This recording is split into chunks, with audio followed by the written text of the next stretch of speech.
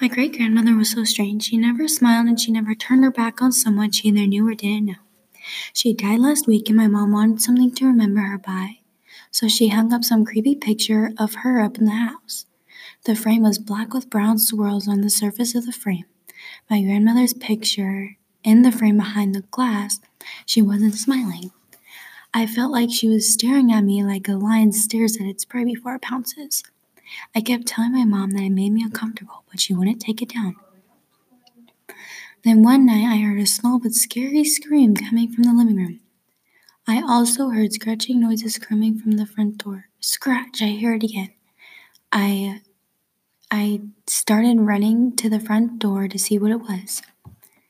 There I was at the front door, and I saw scratches that I knew were from my grandmother inside the painting. It's haunted! I was freaking out and started biting my nails. Then when all my nails were gone, that's usually the point where I pass out on the floor. My mom dashes through the house into the living room. She shakes me till I wake up. I open my eyes, but everything is blurry. I was dizzy. It was like 1,000 dodgeballs hit my head. My mom guides me to my room, tucks me in, kisses me on the forehead.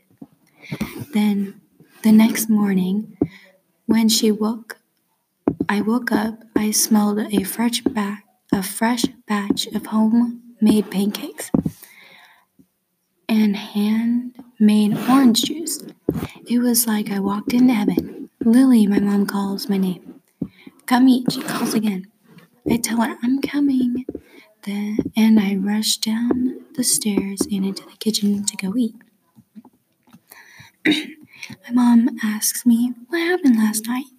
I didn't tell her the truth because she wouldn't believe me, or she'd think I was crazy and there's something wrong with me.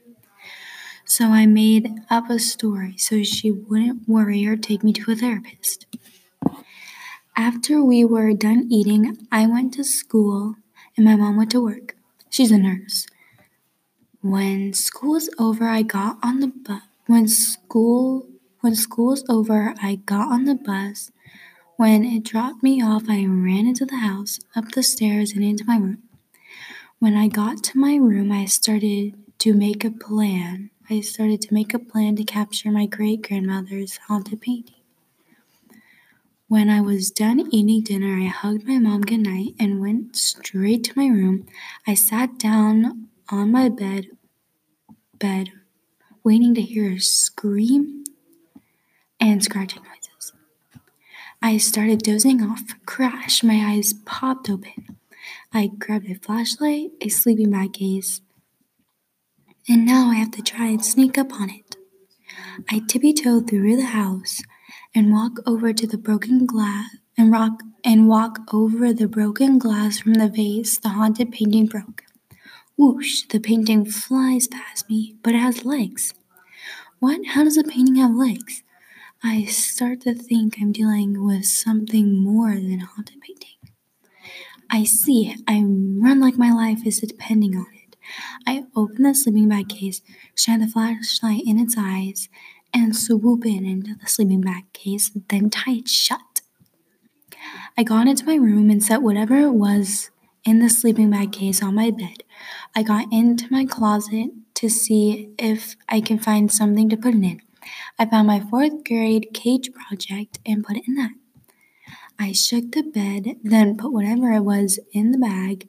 It was whatever it was in the bag in the cage. It was small and had a long tail.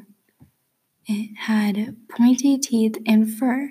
I couldn't see anything but that because the light in my room was off. The only light was the light from the moon glistening from my window. I slowly walk over to the light switch, looking at it so it wouldn't escape. I turn on the light. I knew it. It was... What? Whiskers? What are you... Never mind. I let my cat Whiskers out and put everything back where I got it. and hopped into bed with a disappointed look on my face and fell asleep.